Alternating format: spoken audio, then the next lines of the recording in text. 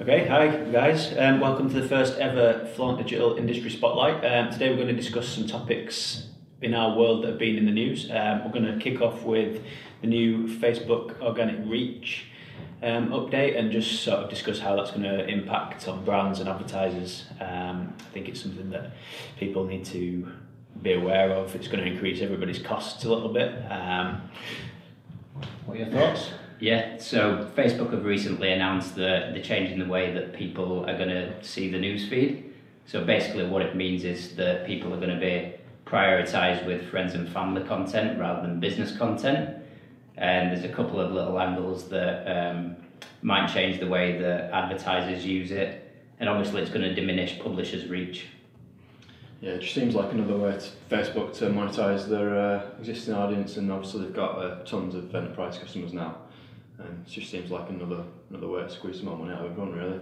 Facebook and Google are obviously going to continue to do as long as they can. Yeah. To be fair though, I think Facebook has been underpriced for years. Yeah. I think the cost of getting your stuff in front of the right people on Facebook has been way underpriced. Yeah. No, the tooling's come on a lot as well in the last few years, so that means you can, I guess, charge a bit more and get away with it. Yeah. Well, if you consider as well that they make most of the revenue from advertising, I don't believe for 1 minute there isn't an angle there to try and boost advertising costs. Yeah. I think it comes down to your planning as well. I think historically people have just, influenced by Facebook as well, have just boosted posts or gone after general audiences. I think now the capability allows you to really target your media and plan it properly. So I think they're bolstering that by making brands pay for it. Yeah, I think it's going to be problematic for publishers really, because they've got used to this referral organic traffic for so long now that it's going to have a real impact on who sees their content. I think what will happen is even publishers might end up investing in advertising. Yeah. Do you think Twitter could follow similar to this in terms of how they distribute publishers' content? I think all platforms that have got attention will probably go the same way. I think they'll label it as improving it for the users, but the back of the mind is more revenue for those guys. It's true though that end users do get targeted ads all over the place now. I mean, back in the day when before stuff was prevalent, it was just a chronological feed of what your mates are up to, but now it's a big ad platform, isn't it? So well, it's sort of, Facebook have spun it as it sort of being quite innocent. They've said that they want to create more communication and interaction with friends and family. Whereas I really don't think the underlying tone is that, to be fair. I think what it'll mean is as well, because there's less space for advertisers to show their ads, if there's less publisher video content, for example, there's less pre-roll ads, so there's going to be more competition and a higher auction price for Facebook. Yeah. So overall, you're going to have to pay more. inevitable, really, in this day and age. Yeah. People are still going to want to pay for it, and yeah, that's what happens. Next topic, we're just going to quickly discuss apps and PWAs. So PWAs are progressive web apps, and this has been an emerging technology over the last 2-3 years now, and Google have pretty much led this initiative. And similar to AMP, which we're going to talk about as well, Google likes to sort of break new ground here and sometimes go against the grain in terms of standards and stuff, and what they'll do is they'll just publish something that they think is the way to do it, which may or may not be a good idea, and then they'll just sort of push it into Chrome, push it into Android, and hope everyone follows suit. It's not always the case though, and you'll find now with PWAs the spec changes almost on like a monthly basis, and you'll have Chrome leading the way, like I mentioned, and Android, and then there's Apple and an iPhone and Mac trying to catch up. And obviously you've got Chrome on those platforms, but they're not sort of first-class citizens as such. So PWAs are really, really great because it means that you can essentially have a website that operates as an app, so it saves you development costs, so you're not going to have much of a need to buy development resource for an app and a website separately. More of a case of just bolstering your existing website, and that would essentially act as an app. Now, one of the reasons that people traditionally invest in apps are discovery, so getting published in the App Store. And so this is a really, really big milestone for PWAs, and there's been a lot of rumours. I don't think there's been an official announcement from Google yet, or Apple. But as soon as PWAs are discoverable in the App Store, that'll be a huge, huge milestone, and that will sort of change the tide, and people will start taking it very seriously then. But again, with Google leading the way here, you probably see PWAs in the Google Play Store long before you see it in the App Store that Apple control. Obviously Apple have a much stricter vetting process to get apps in there, So something like this, which would change the landscape drastically, may never happen on iOS. We'll have to wait and see, but I'm pretty much certain it will be in the Google Play Store at some point in the future, just depending on when. And I think we might be sort of waiting for maturity on the standards and waiting for the big players in the web scene, so your publishers, etc., sort of catch up and get all the websites in line with the PWA spec. And once that's the case, I think we'll start seeing Google really take it seriously and really start to consider putting it in the Play Store.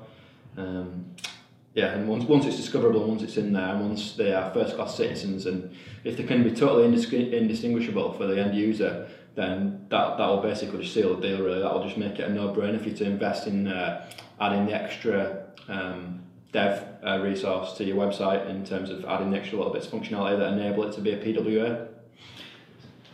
What do you guys think? Would you say the key benefit over a native app then with the?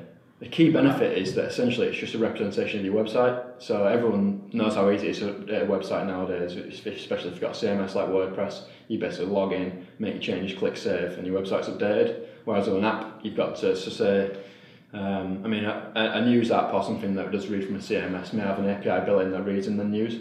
But say you've got an app that, I don't know, can book gym classes on, for example. If you want to go ahead and change your branding on the app, you'll have to essentially get in touch with your app developer, get him to obviously do all your graphics, etc. Put all them into the app, package it up, sign it, upload it to the marketplace, and if it's Google Play Stores and it's now called, or the App Store. So you've got to publish it to all the different app stores. So you've got 2 key players there, but in theory there could be more in the future.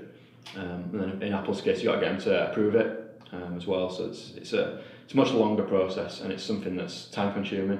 And it means you've got to do that again on your website as well and get them in sync and do it at the same time. So again, if it's an approval process, the client wants to change something in their app now, you've got to wait a week, you've got to change your website at the same time. Just 2 different things that are going on at once. So you've just got one central place to manage what is your app and your website, which would become one and the same thing essentially.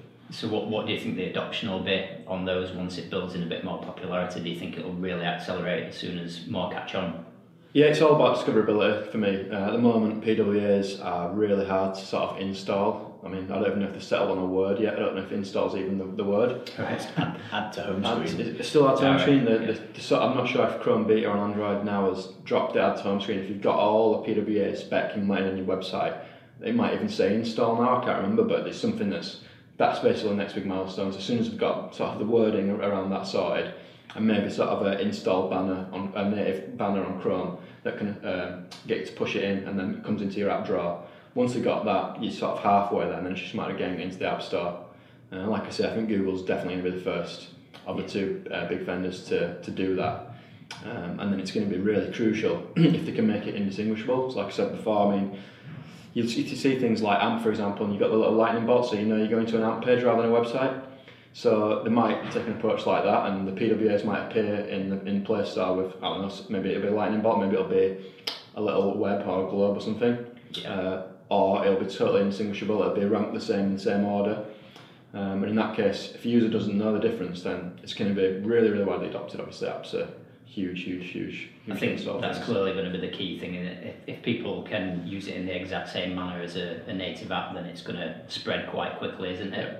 But no doubt there'll be quite a few teething issues to begin with for a lot of people. You've also got discrepancies of existing apps. Say, for example, Twitter's got a really good PWA. If you go onto their site now on the stable version of Chrome, on the stable version of Android, you can add it. I don't know if it's had home screen or install or what, but basically you can get it in as a PWA, and it's pretty much identical to the native experience. Yeah. There's still a few teething problems with integration into deep hardware features, so things like, for example, using your Bluetooth on your phone or using your push notifications, because these are things that traditionally... From a marketing standpoint, that's quite a big thing as well. Yep.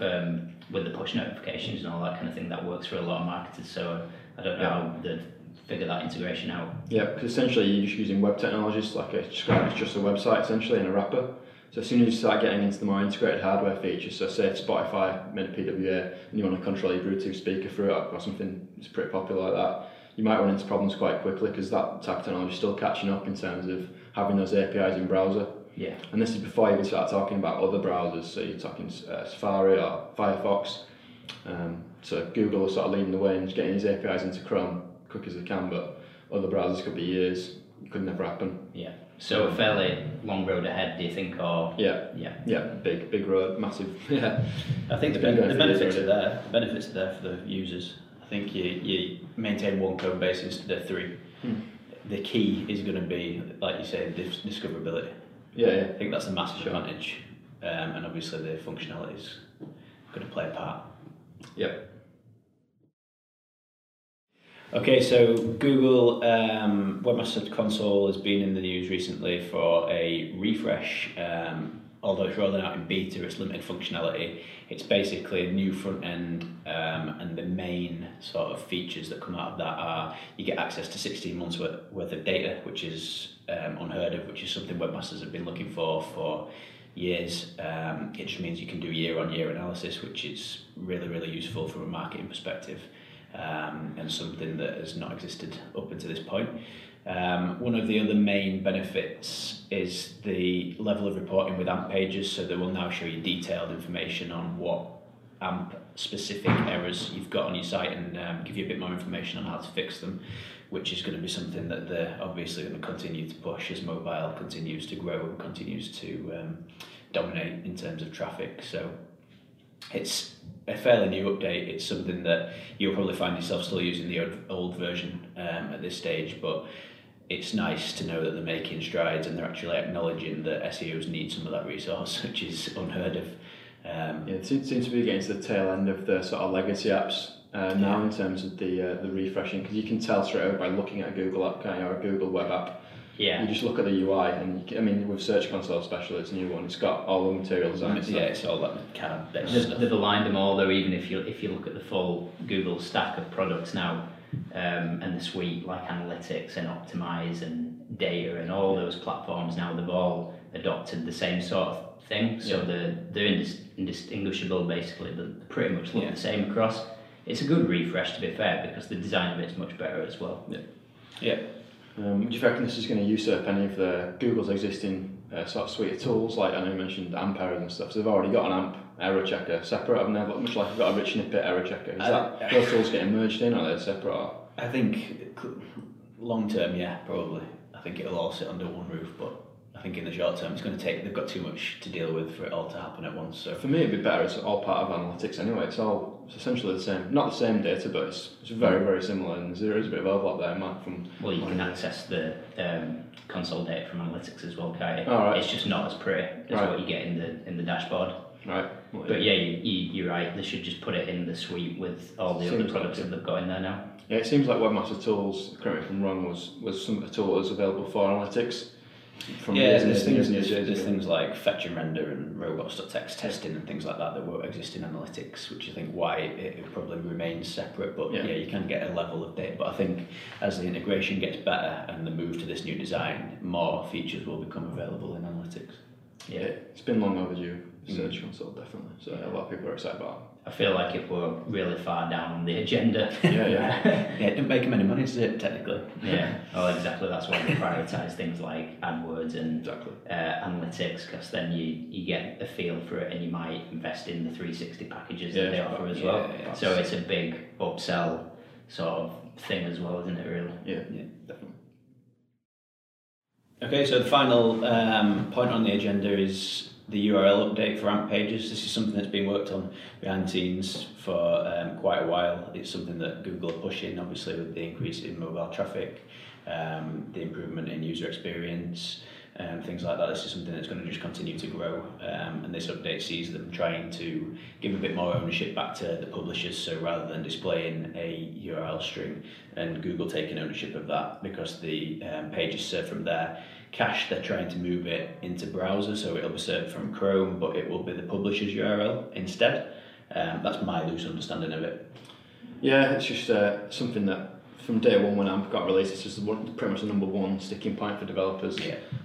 No one was really happy with Google taking control of essentially what's their content, essentially duping their content onto Google servers. So you get a myriad of problems there in terms of tracking and analytics and seeing who's on your site and stuff like that. And I know the solution in place for this stuff, but I think people just weren't happy that everything was under google.com or amp.google.com. So now it's going to go back to publishers, and technically we're not. I mean, it's some sort of Chrome cache. So it's going to be cached somewhere, because obviously without cache, it's not going to be much of an accelerated mobile page, to be honest. So you're going to need a cache somewhere. But yeah, they're just going to try and sort the URLs out, something that's been top of the developer sticking point for a long time. There's also some other sticking points with AMP in terms of seeing the authority of the URL on the page and stuff like that's going to be solved as well.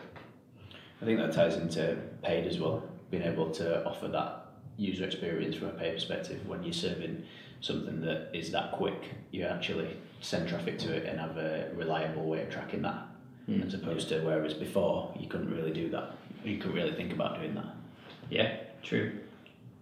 Yeah, I think there's a myriad of changes that are in the pipeline for AMP, and there's a lot of technical problems with it, and they've had a lot of trouble with it. The only reason it's caught on is because Google promoting it so heavily in the UI on mobile. So you get right at the top, you get a nice pretty card, front and centre. So if your site's not AMP, you risk losing the ranking signal that you'll gain from that.